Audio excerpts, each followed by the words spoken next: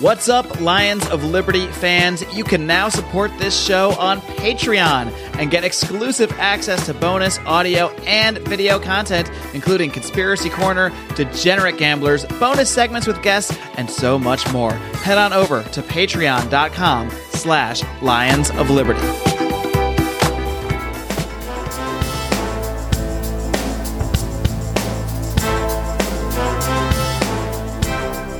Welcome to Felony Friday, a presentation of the Lions of Liberty podcast. Here is your host, John Odermatt. Felons, friends, and freedom lovers, welcome back to another edition of Felony Friday, a weekly show right here on the Lions of Liberty podcast. Of course, Felony Friday focuses each and every single week on exposing injustice in this nation's broken criminal justice system. This is only one of three shows that we have here on the Lions of Liberty podcast. Of course, we kick off every single week. For those of you who've been listening to Lions of Liberty for a long time, you know that we start the week with a show hosted by Mark Claire, where Mark interviews leaders in the liberty movement. He hosts roundtable discussions known as Libertarians in Living Rooms Drinking Liquor. Those are fun conversations where we'll bring on a bunch of other members of this Lions of Liberty group here, and we'll talk about things happening in the culture, politically, trending news events, things like that. We have a lot of fun, have a couple cocktails, have a good time. So check that out. Check back in the archives for an episode of that. Every Wednesday, we have Electric Liberty Land, hosted by Brian McWilliams. It's your weekly shot of culture, comedy, and liberty. Brian's doing a phenomenal job with that show there. And this episode of Felony Friday, this is the 125th episode. That means the show notes page will be at lionsofliberty.com/FF125. And one more quick note before I introduce my guest for today. If you guys haven't subscribed to the Lions of Liberty podcast, if you haven't subscribed on Apple Podcasts or Stitcher or Google Play or TuneIn, go do it. Make sure to subscribe so you don't have to think, you don't have to go out and download or think about it. It just shows up on your cell phone every single Monday, Wednesday, and Friday. Now, my guest today on Felony Friday is Michelle Oshasky. And Michelle, since 2010, she has worked with individuals who have mental illness and substance abuse. She has experienced the criminal justice system herself, and she's had issues with mental illness, with bipolar disorder, and she's seen the effects of that they have on causing people to make mistakes and commit crimes that push them into the criminal justice system, and also people in the criminal justice system who are, because of the circumstances, or maybe these things present themselves. So Michelle has been a tireless advocate for reentry support and for mentoring since her release from prison in 2010. That was the third of her stays in prison. And it took 3 times for her to finally, really figure out, to get to the root of the issue that was causing her to be a recurring offender. So Michelle, because of this experience, she calls herself a subject matter expert on the criminal justice system, and she has started her own organization, which is looking into these issues. It's building a phenomenal board of directors. She's going to talk about that. And yeah, with that being said, Michelle, welcome to Felony Friday. Thank you. Thanks for having me. It's great to have you here. And, what we do on Felony Friday, the mission of this show is to give people like yourself who have experienced the criminal justice system, and in your case, you've now turned around and you are helping others to make the experience of the criminal justice system easier to transition out of. So what I'd like to do first is, so people can get to know you and get to know your story, if you could just share, really, let's start off with first a little bit about yourself, what your life was like before your first arrest, before your first run-in with the law. If you could take us through that. Sure. So I was born in Milwaukee, Wisconsin, of which is the brewery capital of the world, I believe, if I'm not mistaken. And so growing up in Milwaukee back in the 70s, 80s, being in a bar wasn't uncommon. And having your children in a bar wasn't that uncommon.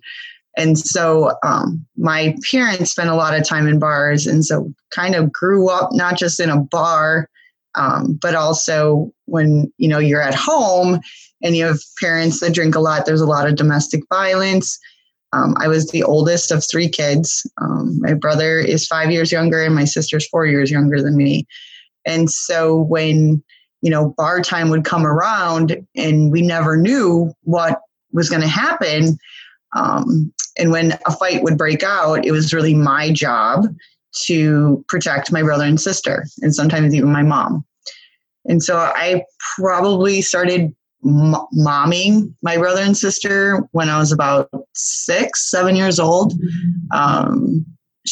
When I was about 13, my mom decided she was just going to leave. So that my dad wouldn't try to stop her from leaving, we just left one day with a couple laundry baskets of clothes, and we got in the car and went 2.5 hours away from Milwaukee. My mom had a friend up there, and we just, our whole lives just, bam, we're in a totally different world now. We're in this little tiny town that's 1,000 people. And it was very difficult for myself because it was hard to make new friends. You're 13 and all your friends are back in, Milwaukee, 2.5, and it was long distance back then. I just remembered that. So even calling your friends, it wasn't really an option because you got charged by the minute. Because it was a different area code, probably. It's a different area code. We didn't have cell phones back then, so it was a regular landline. So if I wanted to talk to a friend, it could be $20 and have $20. So it was really isolated. My dad obviously didn't want to get a divorce. He came looking for us. He eventually found us. It was pretty scary. And my mom got involved with my stepdad, 2 weeks after we left. So all of a sudden then there's this new guy in our life, and it was very traumatizing to say the least. And because of my age, I kept bouncing back and forth. So I never really went to one high school. I went to several high schools and ended up getting involved with drinking and smoking marijuana. That was never really my thing because I didn't like being so tired. Mm-hmm. So I got involved first with the criminal justice system just by getting underage drinking tickets, which in Milwaukee, I was just like, what is that? If we did that in Milwaukee, they were just like, go home. But in this small town, it was, you got a ticket. And so as kids, we'd be out, whatever, and we'd just rack up tickets, whatever. It was normal there. I'm not sure. I don't know if they still do that, but it is what it is now. And so that was my first pretty minor contact with law enforcement. When I was 16, I got pregnant and had a baby at 17. And that's pretty much when my whole life just turned in all different directions. I had no idea what I was doing. I was 17 when I had him. And so trying to be a senior and a mom at the same time was pretty difficult. And I eventually just stopped going to school is why I left high school. So you ended up dropping out of high school then? Oh yeah. And my son's father wasn't really involved in his life. Mm-hmm. Per se. He probably had seen him a few times over the course of 1.5 years. And it was when he was probably just over a year, I received custody papers. I was served custody papers. He was petitioning for custody and went to court a couple weeks after I got that paperwork. Mm-hmm. And in the court hearing, they basically when they got done talking, and I had no idea what I was doing. I didn't have an attorney. I was on welfare and food stamps and all those things. They just said, you have 72 hours to hand over your child. And that's what I had to do. So, I didn't understand it, how they could just take your kid from you without there actually being a reason for it. And shortly thereafter, then they said I had to pay child support, and I was like, I don't have any money. I don't get this. Did they give was there a reason? Did they point to the previous underages, or what did they? Well, those are juveniles, so that wasn't even really brought up because it's in your juvenile record and they were tickets. When the judge made the decision, what he said was that he didn't think either one of us should have him, myself or his father, but he was going to place him with his dad. It was very strange. Very bizarre. Yeah. And at the time, the family court commissioner, he actually stepped into a role to be my defense attorney, even though it was a conflict of interest, right? Mm-hmm. But he also was just blown away by this. How are they just going to do this? And they did. They got away with it. And to be honest, I tried really hard. I called news channels. I reached out to newspapers, and they were just if you go public with your story, they're going to bring up your background and people will shame you. And it was just there was nothing I could do. I felt powerless, hopeless, all those different things. And so pretty much just didn't care, at that point. And that's really when my life just totally turned for the worst because, they took my baby. It was just bizarre. And, I had my visits with them. They were every other weekend.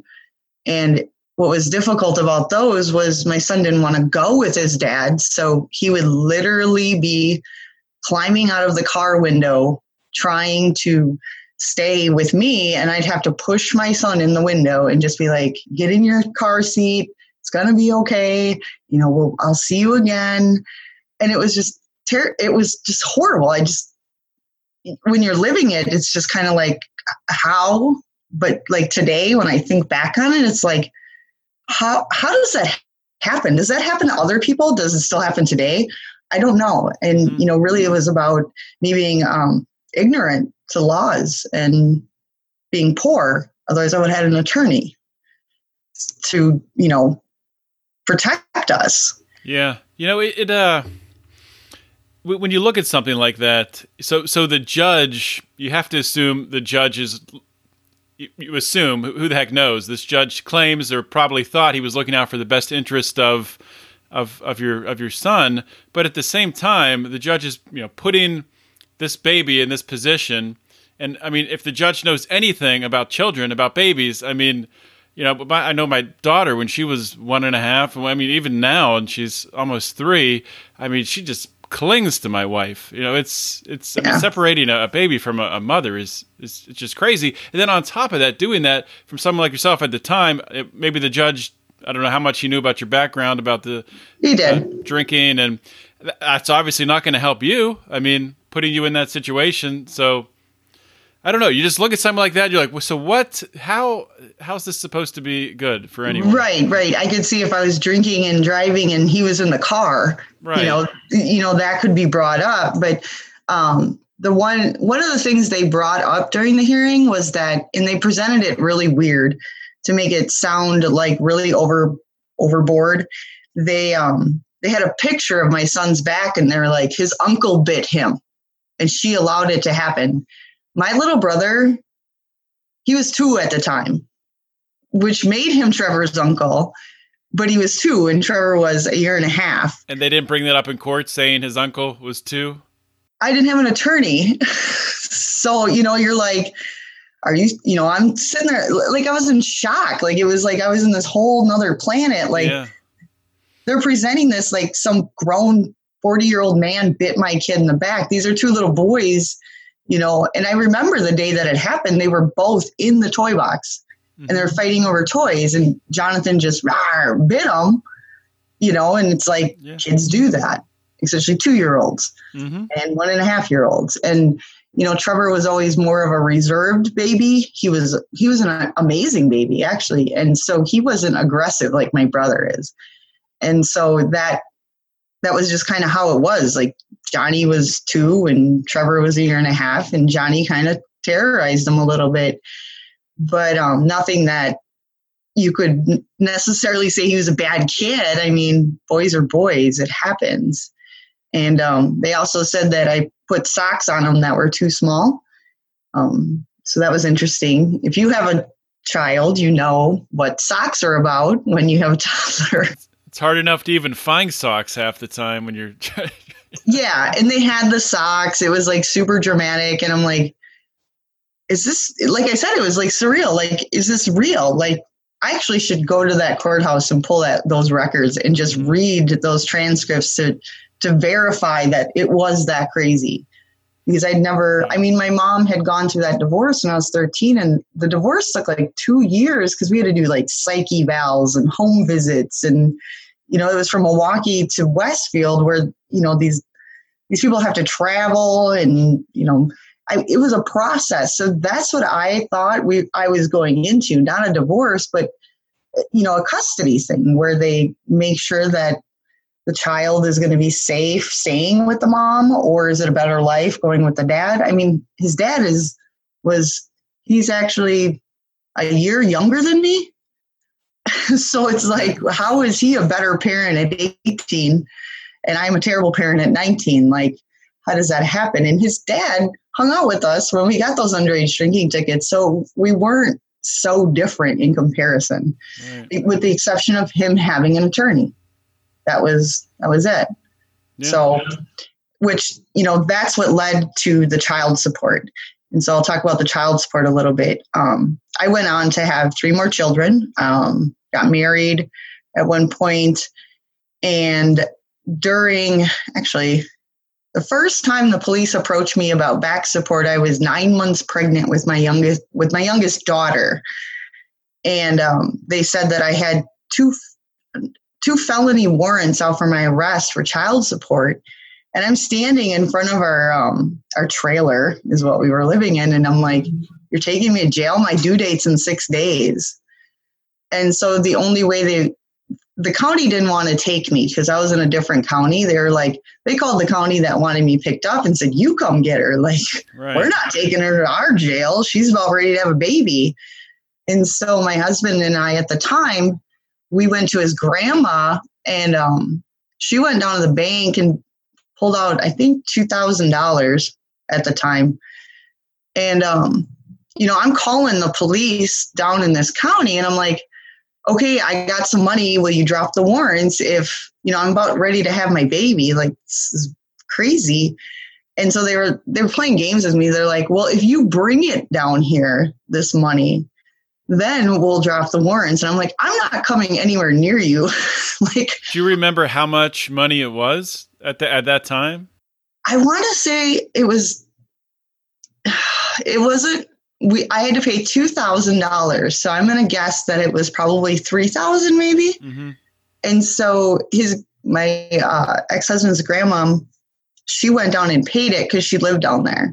And so then they dropped the warrant, but then had me come to court after I had my daughter to formally, you know, charge me and give me these 2 felonies. And I was released on a signature bond.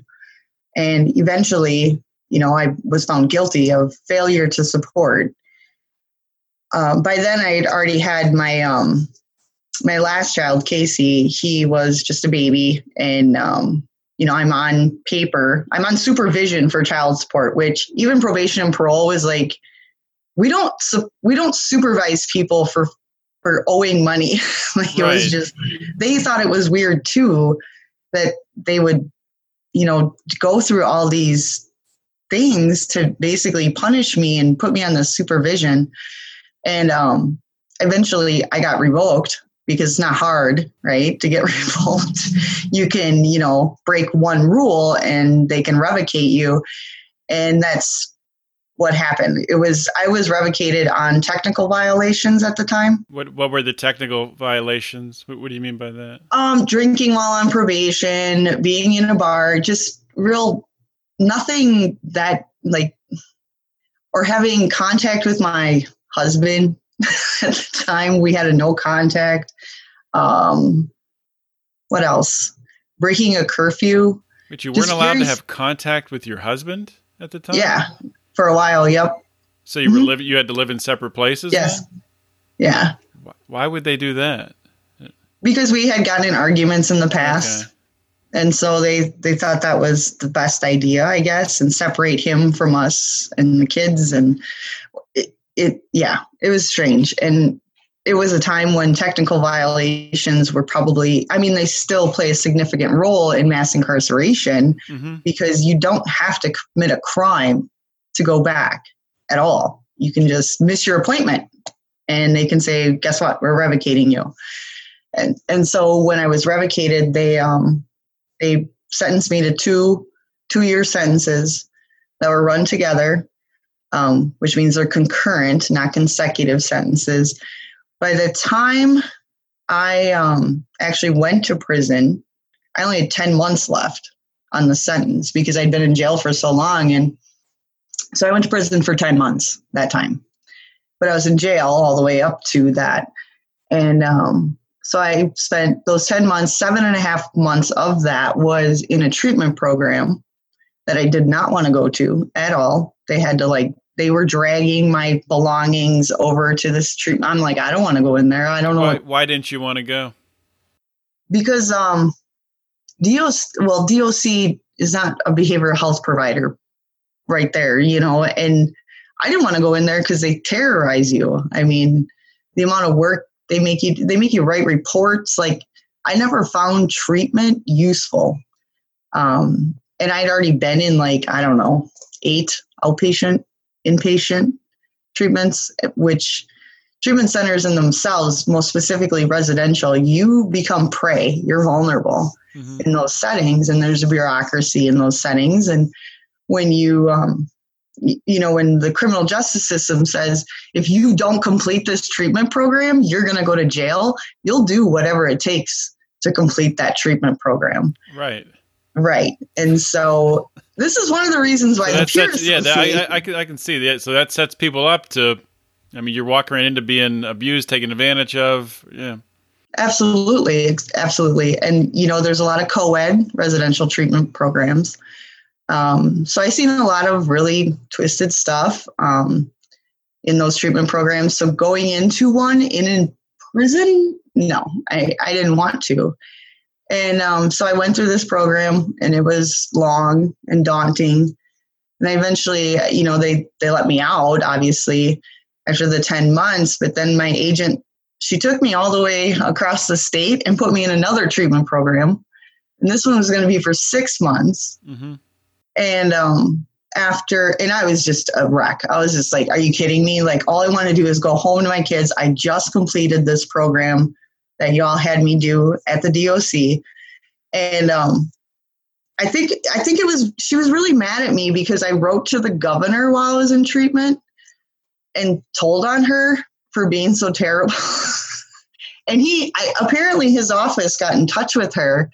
And so she called me at the prison right before I was being released and was screaming at me, wanting to know who I thought I was, writing to Tommy Thompson about what was going on with my probation and my parole. And I was like, well, I don't feel like this is constitutional. Were you surprised that the governor even followed up on that? Yeah, I was. Yep.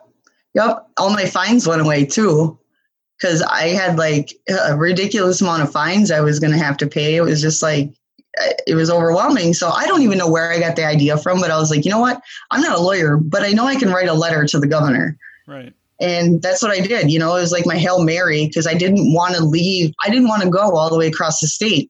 And I just did 7.5 months of treatment. So anyway, she took me there anyways. And I was hysterical. And she's like, this is why you need to be here. And I'm like, I'm hysterical because you won't let me see my children. And so I was there for about 30 days. And then the treatment place contacted her and said I was overqualified for treatment because I had so many. And that I was wasting space in their treatment center, that there were people there that really needed it. So what they would mean by that, by saying you're overqualified, is that you don't have any addictions or you've overcome it. It's essentially what they were saying. Yeah. So basically they told her that. Was that true? Was that true at the time? I knew what they were going to say before they were going to say it. I'd been sober that whole time. I just did 7.5 months of an intensive, residential treatment program in a prison. So all the programs they had were similar to that, just like mini versions of them. So it was like, I already did all this stuff. You want me to just go get my stuff out of my box for the last 7.5 months and just hand it in to you? Like, it's the same thing. So she had to come get me, and she still didn't let me go home. She actually made me live in a homeless shelter. She said that my family was no good for me, and so she made me stay at the Salvation Army.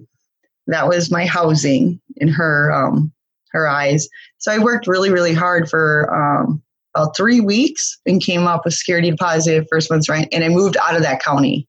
I moved out of that county to get away from her.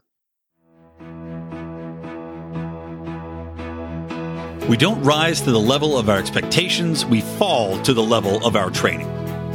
Those epic words from Archilochus can sum up your ability to succeed or fail in business. I want to recommend Conversation Mat Time to our listeners as a way to hone your one-on-one conversation skills in a role-playing session that can help take you to the next level. During 25-minute sessions, you'll work through the best way to approach that raise, that interview, or that relationship with a practiced professional that will provide the confidence and experience you need to get paid what you're worth or take that interpersonal risk you've never been able to conquer. Just like in jiu-jitsu, the difference between a novice and a black belt is mat time. Train to win. Visit conversationmattime.com. Once again, that is conversationmattime.com. I didn't even realize probation officers had that type of authority where they can tell you where you can live. And if you don't, it's a technical violation that can put you back in jail or prison. So you have to do whatever they want you to do. And the thing about it is they have an associate's degree. You know, you're not a psychologist, you're not a psychiatrist, you're not even an AODA counselor to be prescribing people this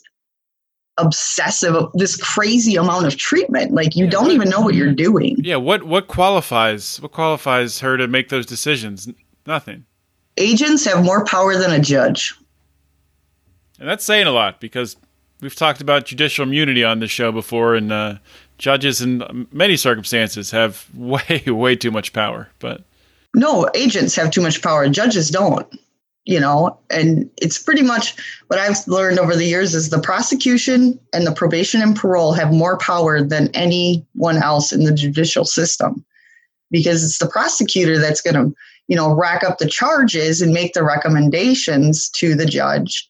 And then you have agents that can put you in jail. They can make stuff up. They don't even have to prove that you did anything. They just say, oh, she broke all these technical violations, and we're revocating her. And then someone says, okay, we trust you, person, lady, whatever you are.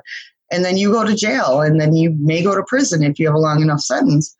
So, the process is that easy for them to take away your freedom.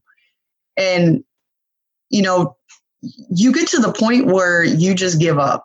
You just plain give up. You're like, you know what? It doesn't matter what I do. They're still going to do whatever they want with me. So you don't want to get your GED while you're in jail. You don't want to do better, because why? They're still going to do whatever they want with you. It won't matter. So, I ended up, that was my first prison sentence. A lot of horrible things happened to me while I was in there. And that sentence that I did was prior to PREA. So there was no Prison Rape Elimination Act at the time. What is PREA? Can you explain that? PREA is it covers the whole United States. It's the Prison Rape Elimination Act.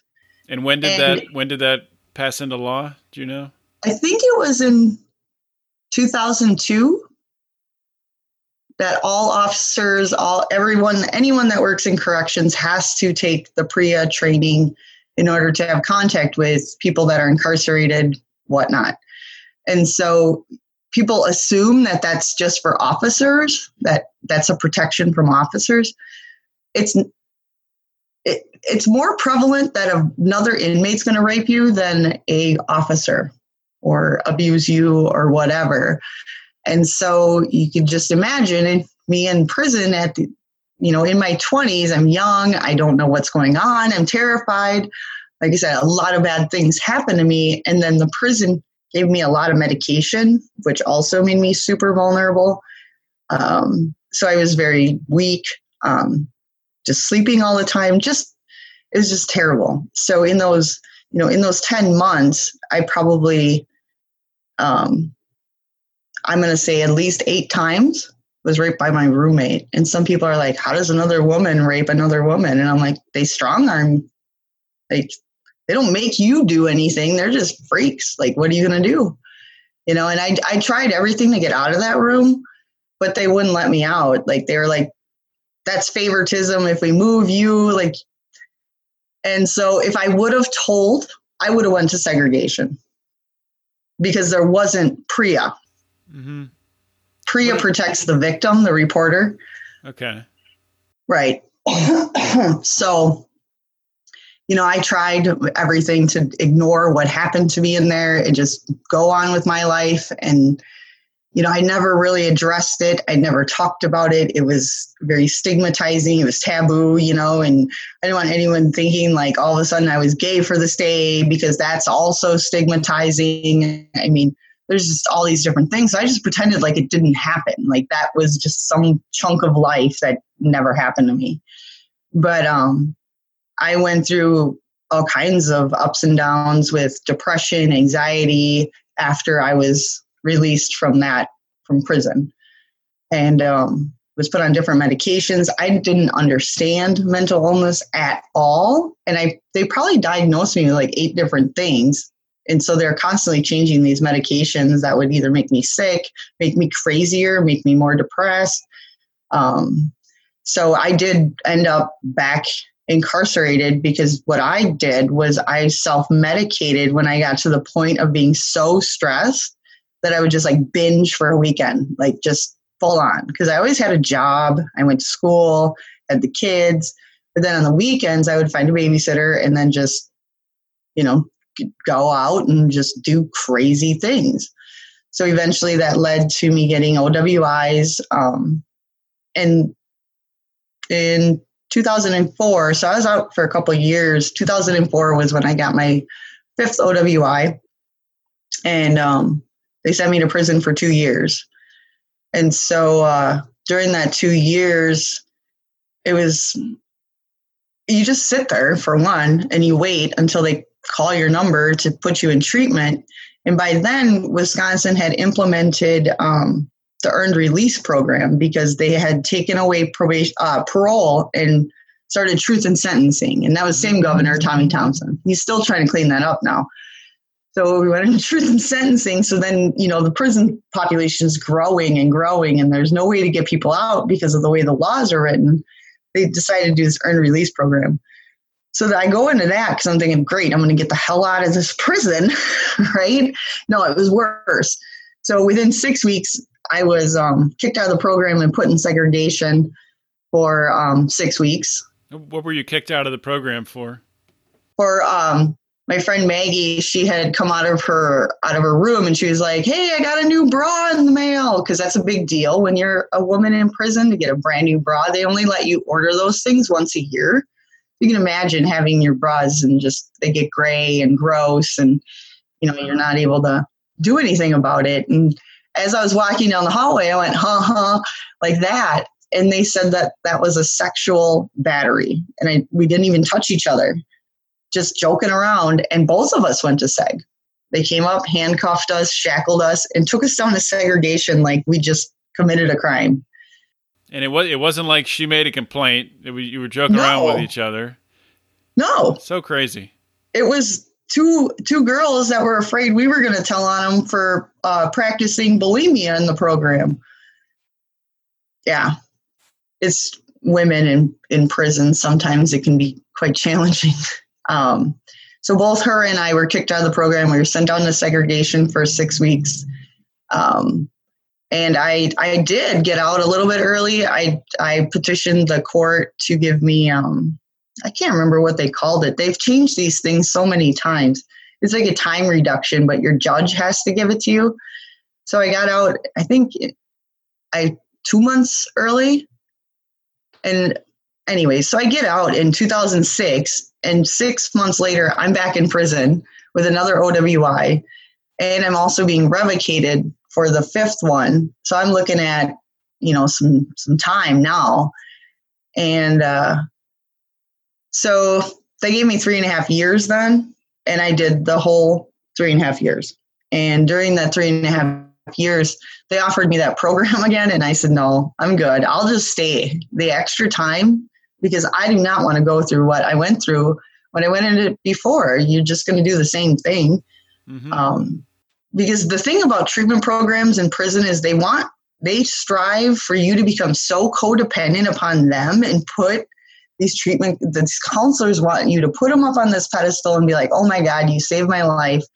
And I'm sitting there like, oh my God, y'all are full of shit because I'm not stupid. What you're doing, you're trying to manipulate my thinking and you're trying to tell me I'm this and tell me that, and I should do this and I should do that.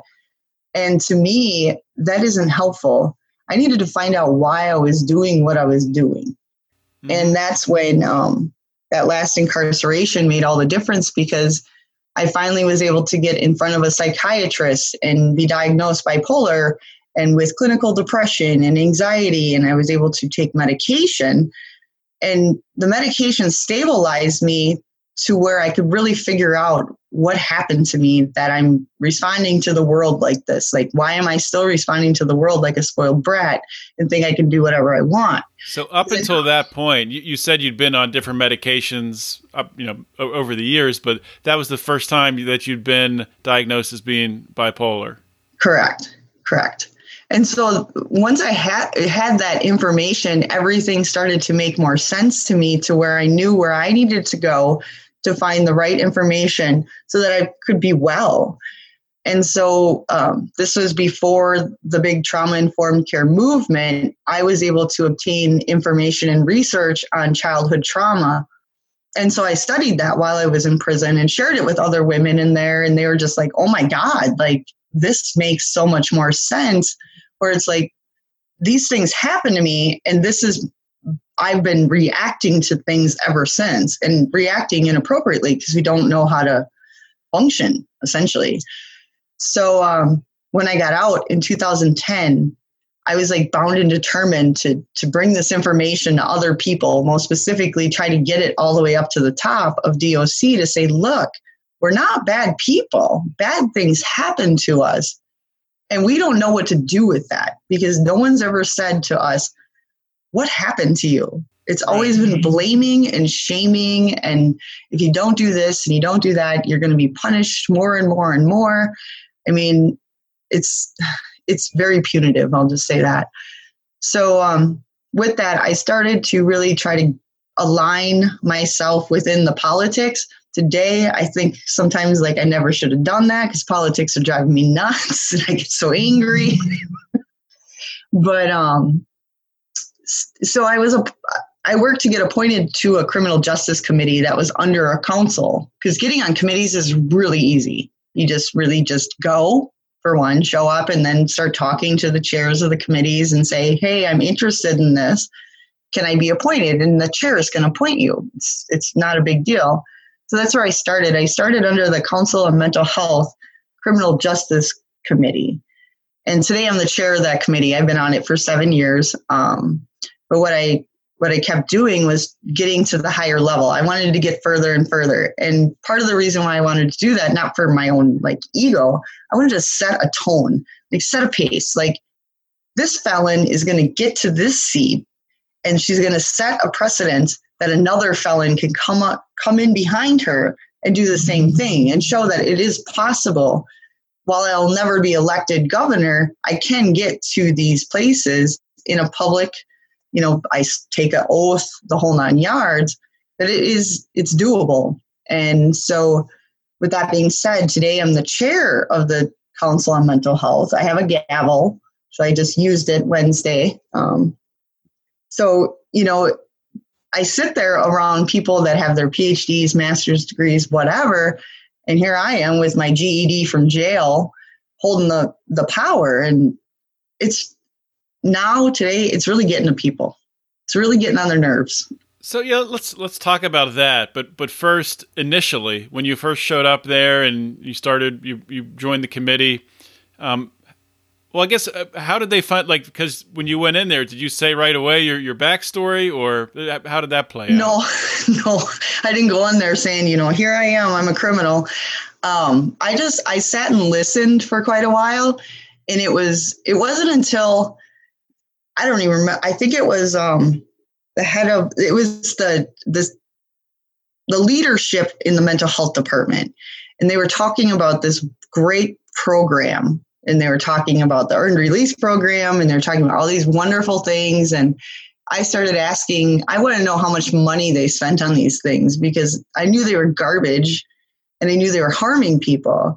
And so they're talking millions and millions of dollars. And I'm like, and how many people do you serve? And they're like, well, 65. And I'm like, what? Like, what?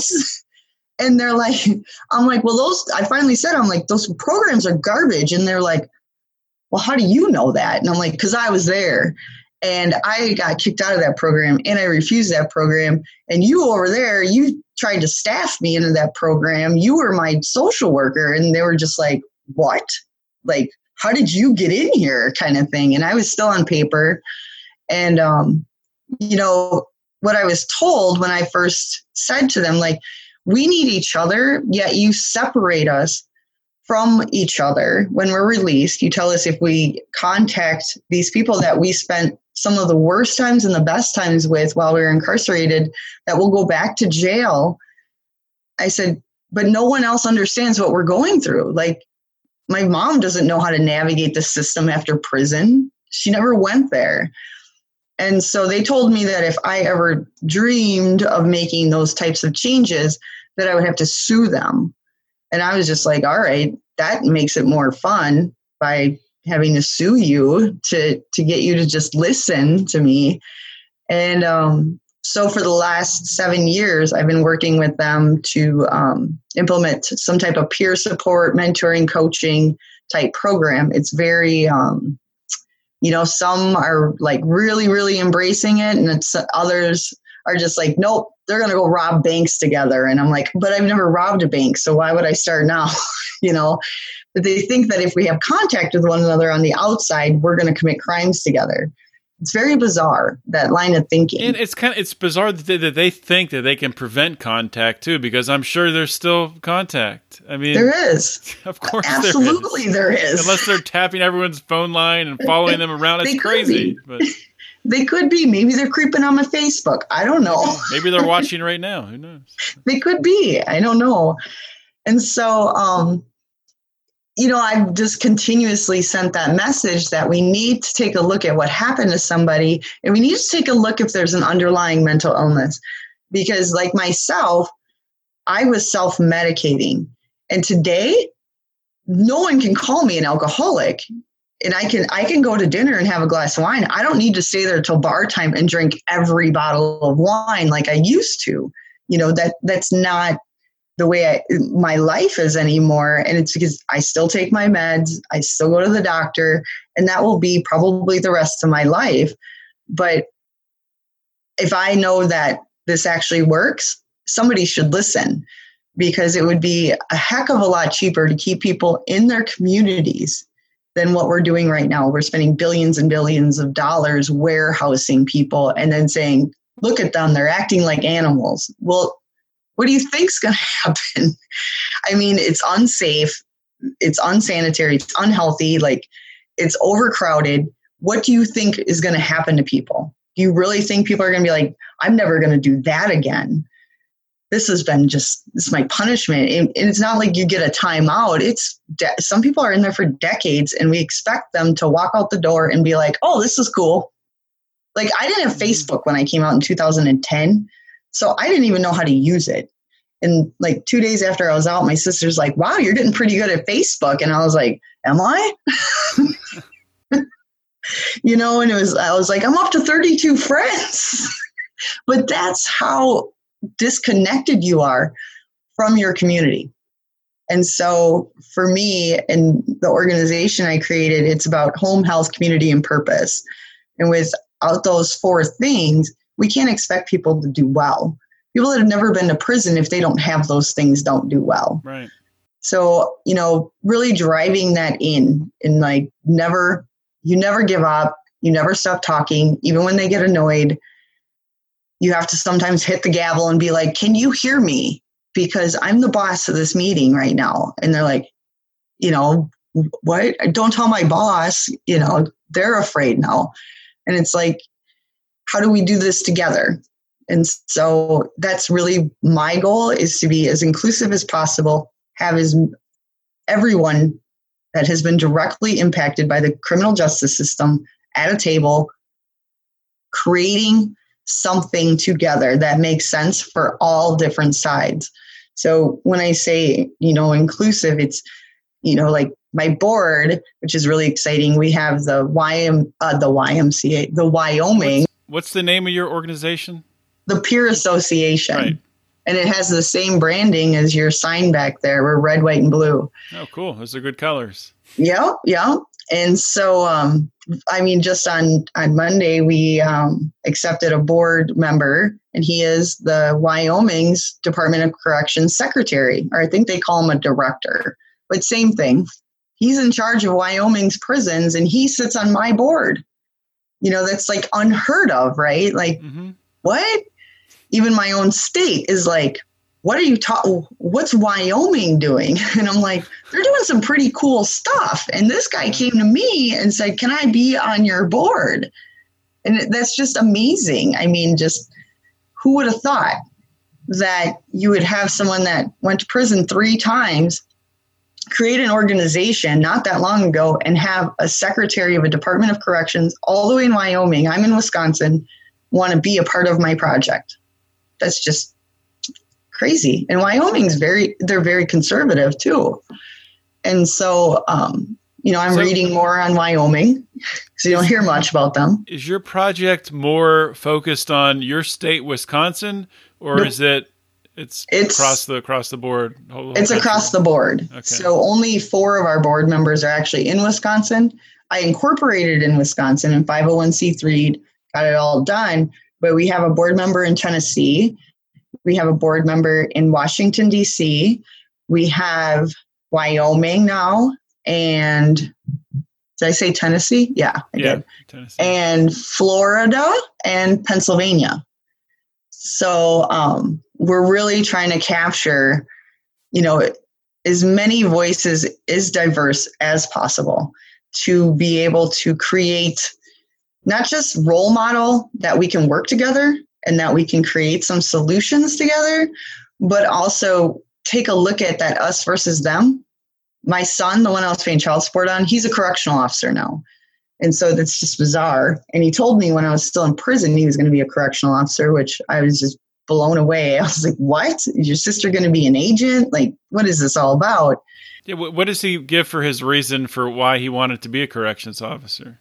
He didn't really know then, I don't think. He was still, getting ready to graduate from high school, things like that. But, he's 26. He's still trying to, I see a different side of him than he can see in himself. But for me, I think he went into corrections because he wants to make a difference. He wants to be someone that can actually help people, support them.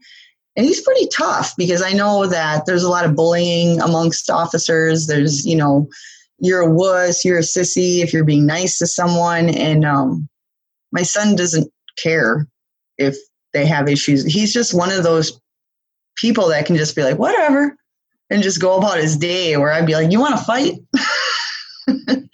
So he's done extremely well so far in his career in corrections. He actually works in a jail that has the ICE. They take in immigrants. Okay. So they have a pretty big jail. But he's not jaded yet, and I hope he doesn't become jaded. But he sees things, he gets traumatized, and so you got to take a look at that. Like, if I'm seeing horrible things happen as an inmate, what are the officers seeing? So what do we do to take care of officers? Right. Because if they're seeing this stuff they get to go home, but they get to go home with all that crazy stuff in their heads too, and then try to raise a family and have compassion for their kids. I can't imagine what that's like. I really the can't. downstream effects of that, really, I mean, the unseen, who knows how to quantify the impacts of it. That's really a good point. I had not thought of that.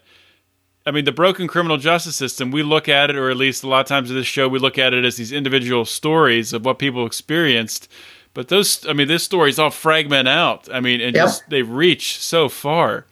So, I mean, the impact of being able to fix some of these problems are really world changing. If we can fix some of these things, yeah, it's a community problem, because we have a blog on our website where I've been trying to capture both sides, and we do have a couple blogs written that are written by people that worked in corrections or do still work in corrections, and they kind of share their side of what they see. There's a really good one on there. I mean, it's a terrible story, but about a gentleman that has been in corrections for quite some time, and he's in juvenile corrections. And he talks about some of the things that he had to do because it was policy. And he speaks on one in particular as a 10-year-old girl.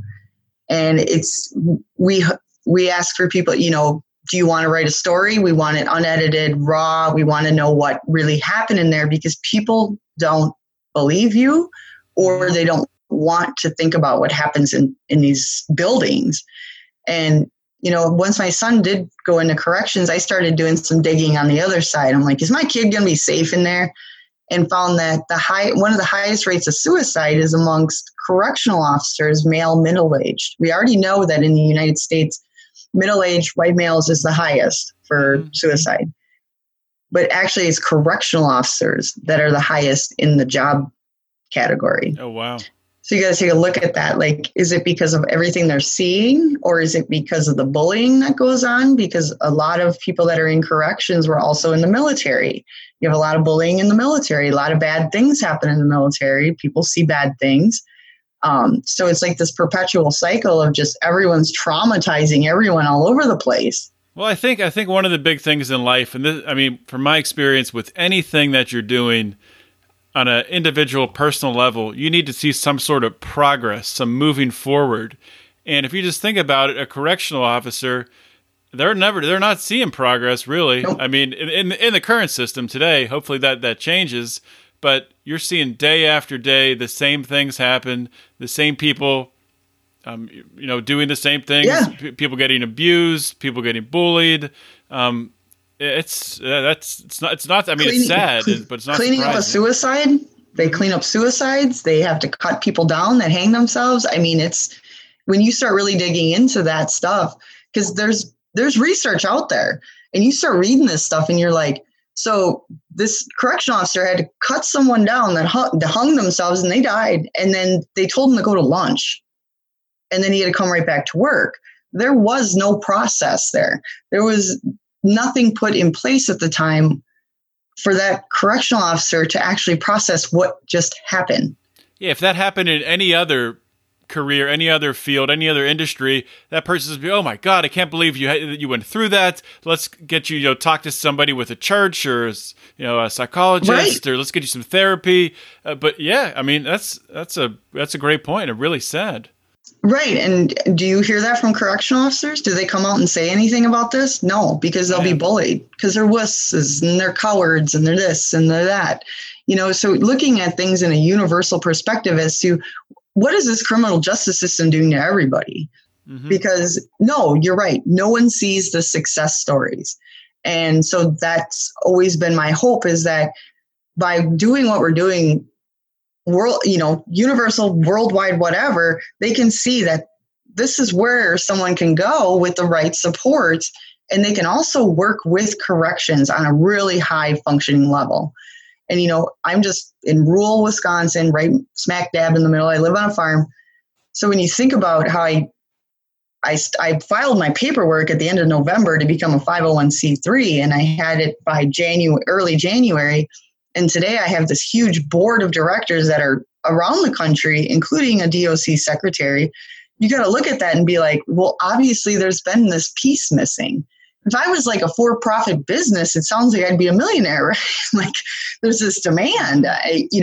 Board membership is board membership. I've had plenty of boards, and not, there's there's really active boards, volunteer boards that are great. And then you have your sleeping boards, or you have people that are board members just because they want to put it on their resume. Right.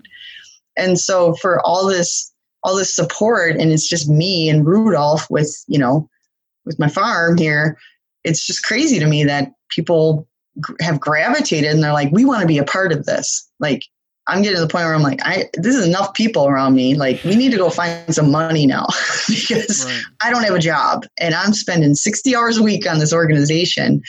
And so, I'm really hopeful for the future. I hope that more people will say, hey, how do we expand this? How do we create something that can be much more broad so that people can really see this? How, what outlets do we use? Media, virtual, whatever, face to face.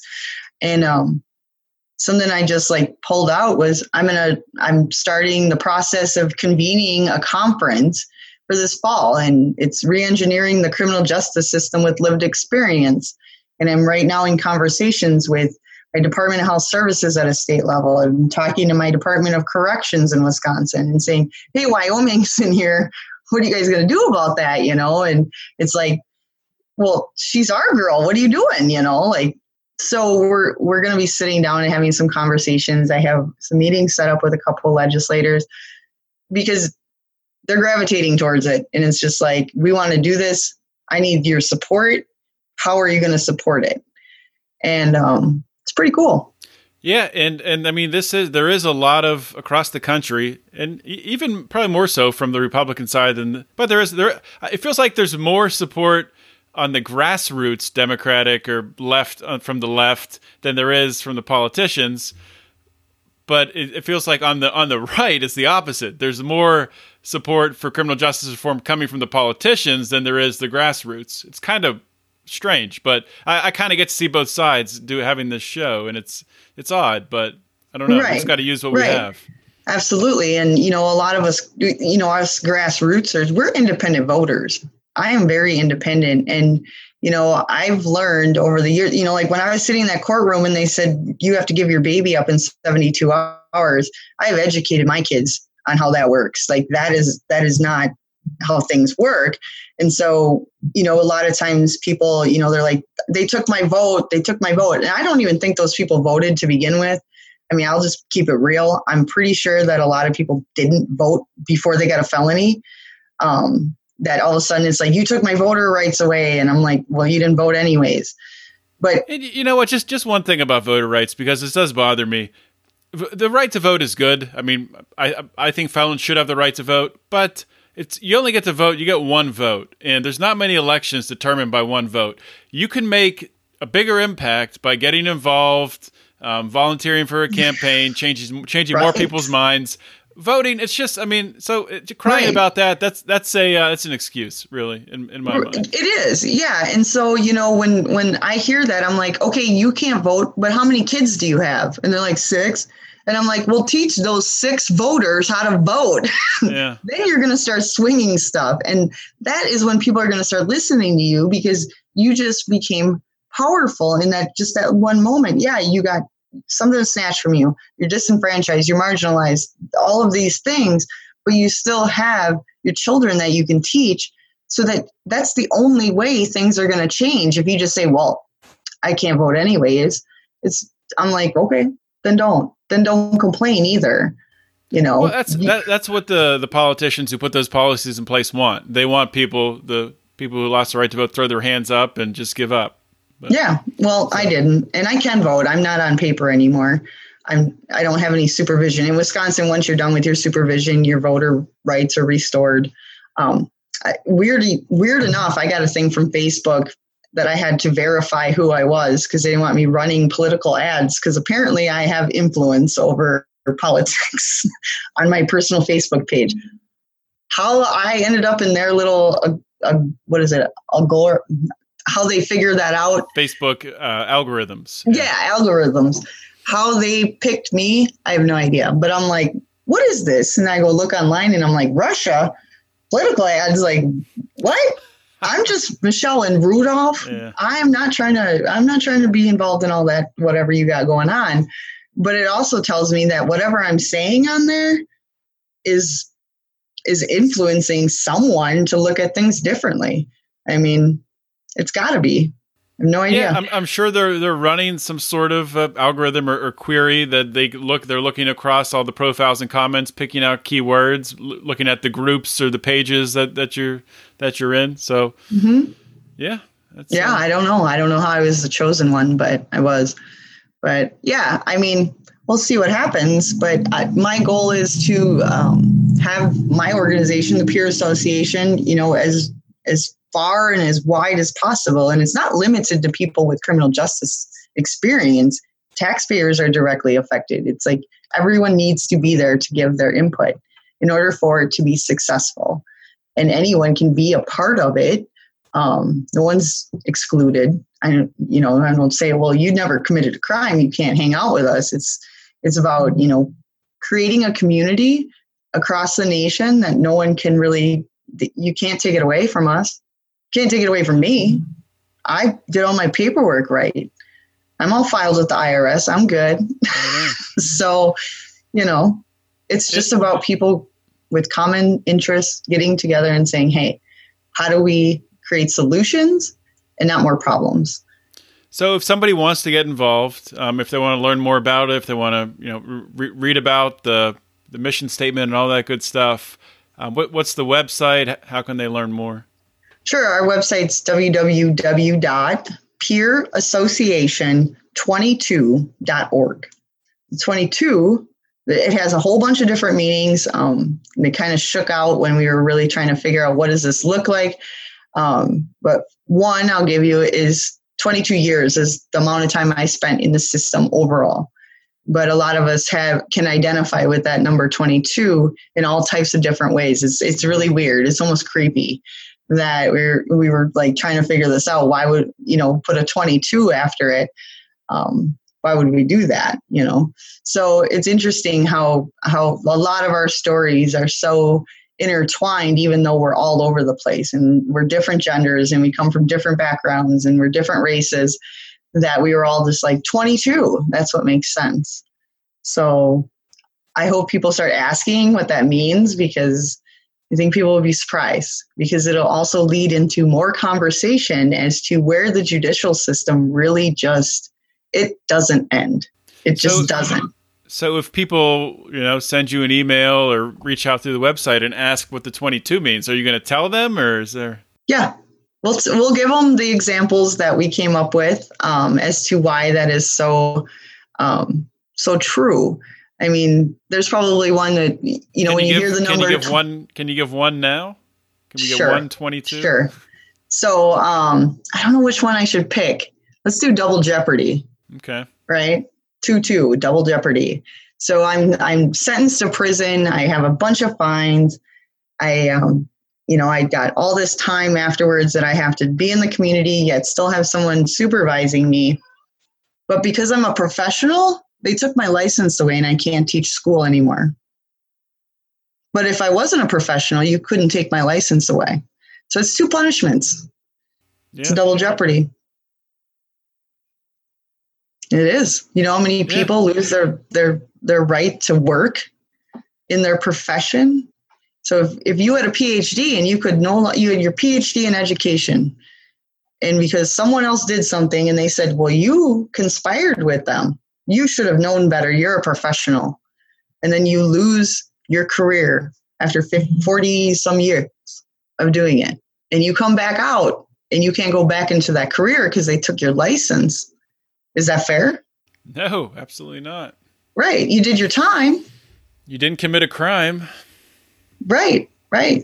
So yeah, I mean, you'll hear some pretty interesting stories from us. And I think a lot of it has to do with, we didn't just do the what people think you should do when you get out. You go get a job, you go whatever, go get an apartment and live off scraps, and we don't want to hear from you anymore, and pay all your fines and do all those things.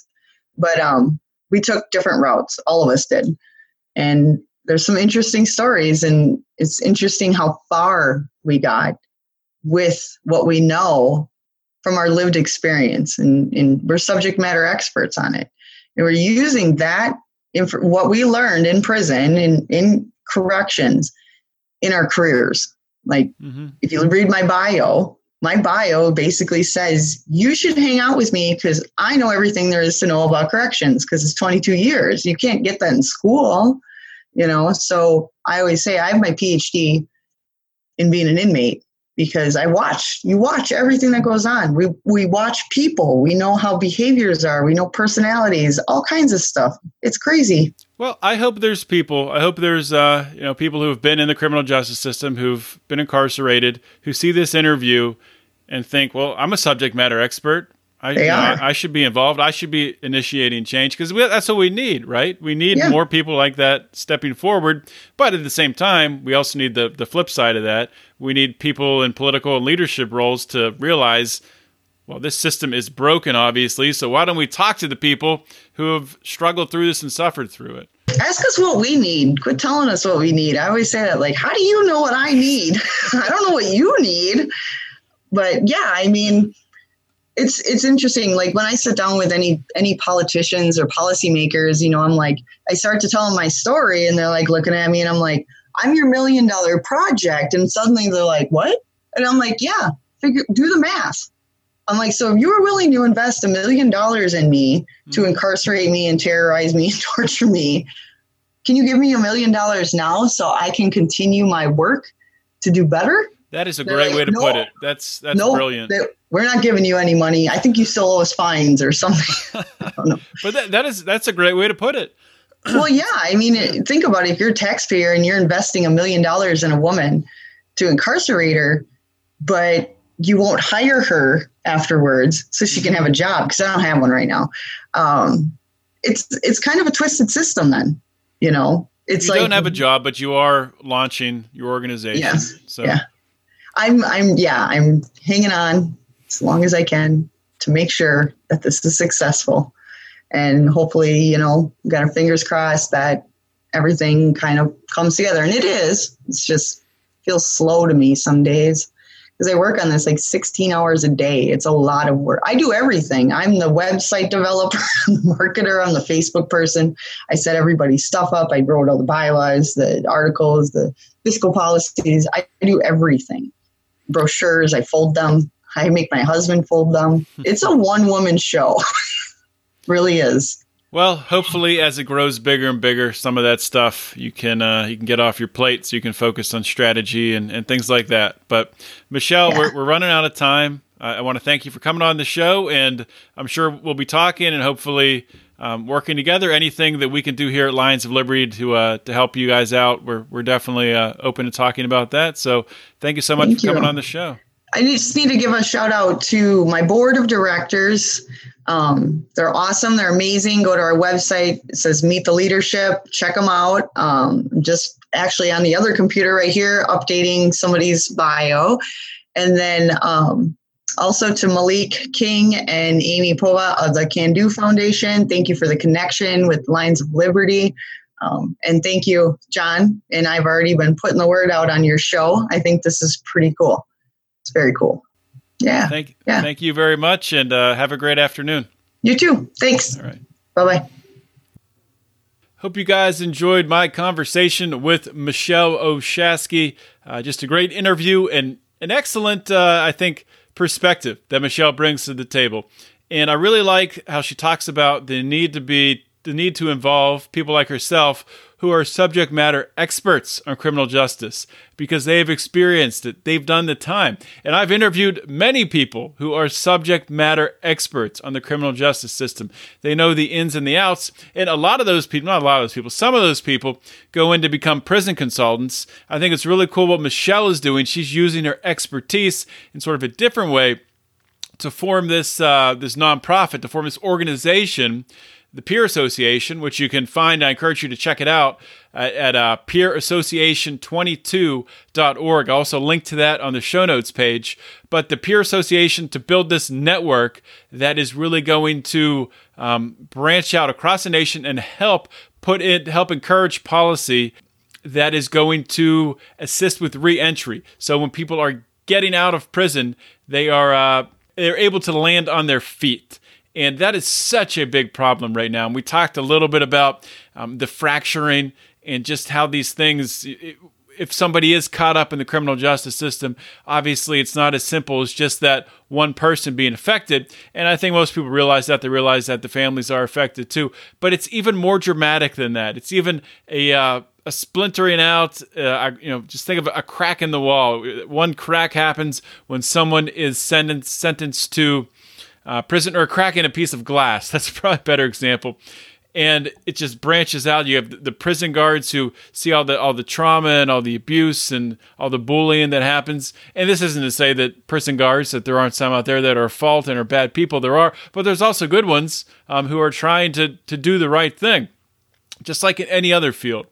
So those people experience and see some terrible things happen. I think people focus maybe too much on it just...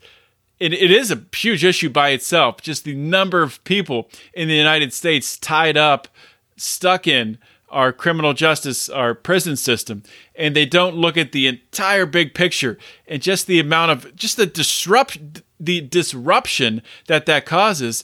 And, I mean, being someone who is very interested in economics and how things work from a financial standpoint, investing, think about all that capital that is being misallocated into the criminal justice system for all these just bullshit non-crimes, pre-crime laws, things like that, for not, like with Michelle, for not paying her child support. When in the first, I mean, she never should have lost her child in the first place, making her pay child support and then throwing her in prison on top of that. How are you supposed to repay the child support you owe when you're thrown in jail? So it's just a crazy system. I enjoyed my conversation with Michelle very much today. To join the Lions of Liberty Pride, if you haven't already, you can join by going to patreon.com/Lions of Liberty. That's right. Our Lions of Liberty Pride has been moved from Podbean to Patreon. We're getting everybody moved over. Now at Patreon, we have the ability to have video only Pride material, Pride content, which you've been doing. In fact, the last episode of Degenerate Gamblers, we published in video and in audio. We're going to do the same thing with the next episode of Libertarians in Living Rooms Drinking Liquor. That's going to be Pride only, an episode of Libertarians in Living Rooms Drinking Liquor coming up. That will be available to Pride members in video format. So I'm sure that'll be entertaining. For those of you who were wondering what we all look like, if you're watching this now, you know what I look like. But if you're wondering what Howie or Mark or Brian, if you're not a $25 level Pride member, those guys get conference calls with us every month. They see us all the time. I mean, you might be thinking, is this a goofy looking guy? Or I don't know. So I don't know. Maybe that doesn't matter. But anyway, guys, thank you so much for tuning in. I really do appreciate it today. This is an experiment we're doing with the videos, and this is obviously released on YouTube. I don't know if we'll continue it. We'll see what kind of traction we get. I appreciate good comments and upvotes, stuff like that, to encourage us to continue to do it. And your feedback is appreciated in the Lions of Liberty Forum. You can find it on Facebook. Go to Facebook, punch Lions of Liberty Forum in the search bar at the top, and let us know what you think of this video, of this podcast, what you think of the Lions of Liberty, and just come out, hang out, have a good time. The Lions of Liberty Forum is just a nice little sane corner of the internet. We don't take ourselves too seriously. Most of us don't, and there's not any condescension and things like that. I think we have some good, fair discussions in the Lions of Liberty Forum. So come check it out. That's all I got for the show today, guys. This is John Odermatt signing off. Always remember to keep your head up and the fires of liberty burning.